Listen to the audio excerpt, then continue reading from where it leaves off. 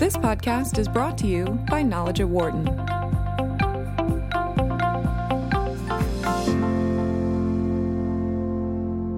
Studies have shown that foreign companies tend to move into areas where immigrants from their home country live, and they've also suggested that that could boost performance. But new research from Wharton management professor Zeke Hernandez looks closely at why and under what circumstances that would happen. His paper is titled Immigrants and Foreign Firm Performance, and he's here to speak with us about it today. Zeke, thanks for joining us. Thank you. When foreign firms establish businesses in places where immigrants from their home countries reside, how do these firms tend to benefit from that? Yeah, so I think that in the introduction you mentioned that there's been previous studies that have shown that foreign firms are attracted to places where immigrants live. So what studies have suggested is that there's basically three classes of benefits or reasons that would attract a firm to where their immigrants from their home countries live, So the first one would be what I'll call demand, right? That is, there's a new market there, right? You sell a product that the immigrants like, right? I'm a Mexican firm, I sell tacos, right? Here's a new market for tacos.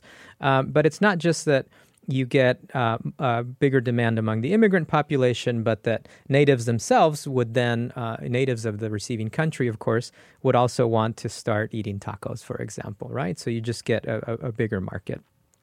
The other is more on the supply side, so meaning you can go there and get benefits that help you operate more efficiently or at lower cost. So, for example, if I'm a firm from China and I move into Russia, I might be able to hire Chinese workers and use them more effectively or more efficiently.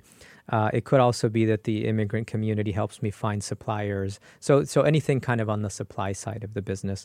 And then the third kind of mechanism is what we typically call knowledge in the literature, right? That I can get knowledge or information about, hey, there is an opportunity to invest in a certain foreign market, right? And the immigrant community helps me learn about that opportunity for the first time. Or I decided to invest in a country like the United States, but I don't really know how the United States works very well, so the immigrant community can help me get information about how to do business there. So kind of demand, supply, and knowledge would be the three categories of benefits that researchers have speculated are beneficial and why we see this pattern of firms moving into places where immigrants live. What was the main question you set out to answer with this research? Yeah, before I answer that, I just want to acknowledge my co-author on this paper, Elena Colchina. She's a professor at NC State University and, of course, has been instrumental in the research. Okay, now let me answer your question. Again, to go back to the background, what previous papers had shown, including some of our own work previously, was that firms locate in the same places where immigrants of the same nationality live. But the research had been a little bit unclear as to, does this really affect performance? So, for example, you could imagine that a firm from Korea likes to be where Koreans are, but that's actually a bad business decision, right? And so studies hadn't really shown if setting up a business where these co-national immigrants live affects profits. So that was the broad question we wanted to ask. Does it affect profits? In your study, you look at the performance of firms owned by individual foreigners and those that are subsidiaries of multinational firms. Does one type have an advantage over the other when it comes to setting up a business in an immigrant community? Yeah, that's a great question and a really important one to understand what we're doing in this study because I answered your previous question by saying that the kind of broad question we're trying to answer is, does it affect performance? But as we kind of dug into what's really going on here, we realized that there's really two types of foreign firms, right? There's, like you mentioned, subsidiaries of multinational firms, and then there's foreign firms that are kind of started by foreign individuals. Let's just call them foreign startups or foreign entrepreneurial firms, right? And what we suspected is that perhaps that the benefits of being close to these co-national immigrants differs if you're one of these two types of firms, right? So just to kind of set up in your mind something that we can all relate to. So think of a restaurant like Shake Shack, right? Moving abroad, right? A lot of us know Shake Shack. We like to eat there, right? Versus if you're, say, a U.S. entrepreneur starting a hamburger restaurant abroad in a foreign country, okay? So that's a pretty different position to be in, right, in a foreign market. Okay. Now let me tell you what we found, and then I'll go back to these two firms. So what we found is that on average, both types of firms actually profit from co-national immigrants. So the more immigrants of the same nationality there are in the foreign location, the higher the profits of both types of firms. Okay. But the mechanism or the means by which they get those profits is a little bit different. So if I'm a foreign startup, I'm an individual, I own my kind of hamburger restaurant, right? What we found is that type of firm will profit from the immigrant community, but only if the firm is managed by an immigrant CEO. That is a CEO that's of the same nationality as the target immigrant community. So let's say in this case, it's the expat U.S. community in the U.S. or something like that. If the firm had a local CEO, it did not get that benefit. Okay. Now, if I'm Shake Shack, okay, I'm the subsidiary of a big multinational, right? Well, so then I benefit from the immigrant community regardless of the nationality of the CEO, whether the CEO was an immigrant or a local, a native, okay? Now, why would that happen? Well, I think the Shake Shack versus hamburger startup example is useful, right? If I'm Shake Shack, what do I have? I have a reputation among the immigrant community abroad, right? I have a brand. People might have already eaten in my restaurant, right? So I show up. In the eyes of the immigrant community, they can relate to me through these mechanisms, these brands, reputation, marketing channels that I already have established as a multinational firm. In contrast, if I'm the entrepreneur who's starting the new hamburger restaurant, right, I don't have all of those resources, all of that organizational reputation and history. So what do I need to do to connect to the immigrant community? I need to develop a personal connection to them. And that's why it's so important for a foreign startup to have an immigrant CEO to benefit from the immigrant community. But it doesn't seem to be that important for the subsidiary of a multinational firm. Why did you choose Russia as the context for this study? Yeah, so the data came from foreign firms. This was thousands of foreign firms operating in Russia.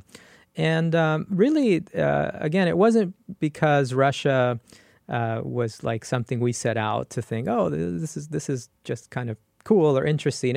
Russia was convenient for two very important empirical reasons. So one is that because of Russian law, local businesses have to report financial statements at the subsidiary level, right? At the level of the local establishment. Why does that matter, right? Besides, perhaps nerdy empirical reasons, is that we were able to observe profitability at the level of the local business, right? And that's not available in all countries. But there's a second reason that's very important to the research design. If you think of trying to establish a relationship between immigrants and the performance of firms that are of the same nationality of those immigrants, that could be just a spurious correlation, right? It could be that, for example, both immigrants and firms choose places that have a good economy. In fact, it's very likely that they both do, right? Because there's jobs for the immigrants and there's a good market for the firm trying to set up a business there. So it's very hard to know, which one causes which, right? Is it the immigrants that cause profits, or is it just, there's other spurious relationship like the one I just mentioned?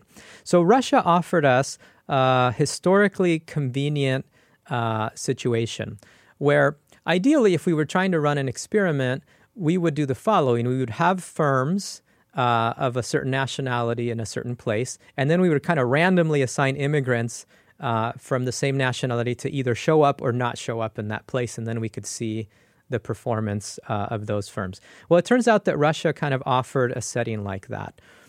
In the lead up to two big events, so Sochi, the Sochi Olympics 2014, and the Asia Pacific Economic Cooperation Conference, which is a big event in 2012, Russia had to build a lot of infrastructure in two places, in Vladivostok, which is on the eastern side of Russia, and then in Sochi, which is on the western side. So two very different provinces. And because Russian construction labor couldn't keep up with the demands, Russia lifted the quota on foreign construction workers in those two places. And so all of a sudden, in those two places, we had firms of certain nationalities who saw this huge influx of construction workers from their home countries. And so there were 10 countries that received a very large and sudden influx of construction workers. Those countries tended to be places like Turkey and China and countries that were nearby Russia. But then there were other foreign firms that didn't see immigrants from their home countries come in. So what does all of that do is it allows us to have something of a natural experiment where we can compare the performance of firms that unexpectedly saw an increase of immigrants from their home countries coming into where they were and firms that did not. Okay, and so then we can set up that comparison and have some claims at causality. So that's why we chose Russia. And to go back to the results then, what we can observe is that the performance of these firms that unexpectedly received an influx of co-national immigrants performed significantly better than the firms that didn't. And so Russia was convenient for that reason. Can you explain the concept of social embeddedness and how that plays out? Yeah, so social embeddedness is a concept that, unsurprisingly by the name, comes from the field of sociology. And what sociologists really for a long time now have shown, so this is not a concept that we invented or anything, it's a concept that we rely on to explain what's going on here in our study. It's just the idea that economic transactions aren't driven purely by sort of cold, hard economic calculus, although of course they are partially driven by that. But they're often kind of embedded or surrounded by social considerations. Okay, so if you're my friend, right, I might give you a good deal, right, or I might help you out a little bit, right. So that's an example of social embeddedness. So this concept of social embeddedness has been applied to the way immigrant communities do business with each other. Right, is that being of the same nationality creates these bonds, right? This common nationality bond creates a situation in which economic transactions are kind of smoothed a little bit because of certain mechanisms. And what this literature shows is there's two mechanisms in particular that are very unique to immigrant communities. So if you think of the typical immigrant enclave that you might have seen, right? The Koreans in LA, right? Or Chinatowns, or just immigrants doing business with each other. There's one mechanism called bounded solidarity. It's just the fact that, hey, we're in this together, right? We're foreigners. We're outsiders in this receiving country. Let's help each other out, right? Let's do each other some favors, right? And perhaps prefer to transact with each other. So if I have to do my dry cleaning, I'll do it with you and not with somebody else. Okay, it's just kind of a preference for doing business and helping each other out. And the other one is what's called enforceable trust. The idea that, hey, we don't want to act badly with each other in economic transactions because I know your cousin, right? We go to the same, say, ethnic church or something like that, right? And so this kind of, and it's not kind of a mafia thing. It's just like, hey, let's play nice with each other in business because we interact in these other settings. We have this commonality of being of the same ethnicity or nationality. So this is a concept that we use in the paper to explain why is it that a community of immigrants would sort of be beneficial for a firm of the same nationality. It's for these two reasons, right? There's a commonality. Hey, we're both American, or we're both Korean, we're both Chinese, right? Let's go give the benefit of the doubt to this business, right? If I work for you, right, and we're of the same nationality, I'm going to behave well towards you because we might, like I said, go to church together. Our kids might go to the same school. And so these are reasons why one could explain the benefits of doing business within the immigrant community, especially when you're a foreign firm in a foreign, sometimes hostile location. What are some of the key takeaways of your research for both multinational companies and independent companies that are looking to establish a presence in immigrant communities? Yeah, I think the advice comes very directly from the results, right? One is that you are likely to benefit from picking a place that has a high number of co-national immigrants, okay? All else equal. Of course, you have to take into account the economics and the other things. But say two places are relatively comparable, give the nod to the place that has an immigrant community because you'll get these benefits that I've been talking about. But understand the type of firm you are. Understand that if you don't have a pre-existing reputation, brand, marketing channels, right? If you're not part of a multinational firm, right, of a parent firm, you're going to need to appoint an immigrant manager to relate to the immigrant community, whereas you don't necessarily have to do that if you're the subsidiary of a multinational firm. On the whole, what does your study indicate about the economic value of immigrants? Well, this study is one in a series of papers on related topics that I've done. So anybody who's heard a previous Knowledge at Wharton podcast on some of my other work might have heard something similar. But the broader implication here is that immigration plays a very important role in attracting foreign capital and the diffusion and attraction and movement of foreign capital around the world.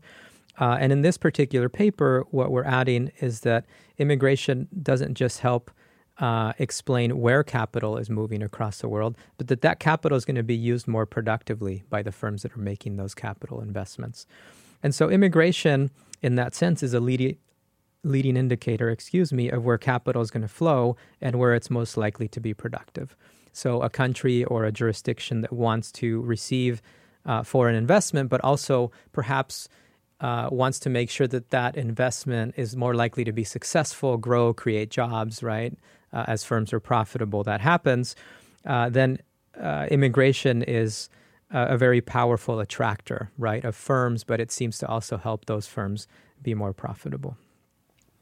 And what question would you explore next in this area? Well, I think the thing that really stood out to us from this study is just the importance of individuals, of the managers in particular, in helping firms connect with these immigrant communities and helping firms benefit from these immigrant communities. So I think that something we're actively studying in a follow-on paper is how multinational firms allocate managers depending on the sizes of immigrant populations in foreign countries. So for example, let's say let's use Korean multinationals as an example, right? The Korean diaspora is sort of spread out across many parts of the world. If I'm, say, Samsung, right, am I more likely to appoint a Korean manager in places where there's lots of Koreans versus fewer Koreans? It's not obvious in which direction that's going to go, but this study has suggested that it's important to understand why something like that might happen. Okay, well, thanks so much for joining us, Zeke. Thank you. It was great to be here.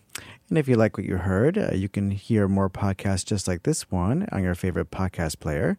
And if you want to learn more about research by Zeke Hernandez, you can visit us at knowledge.wharton.upenn.edu. Thanks for listening. For more insight from Knowledge at Wharton, please visit knowledge.wharton.upenn.edu.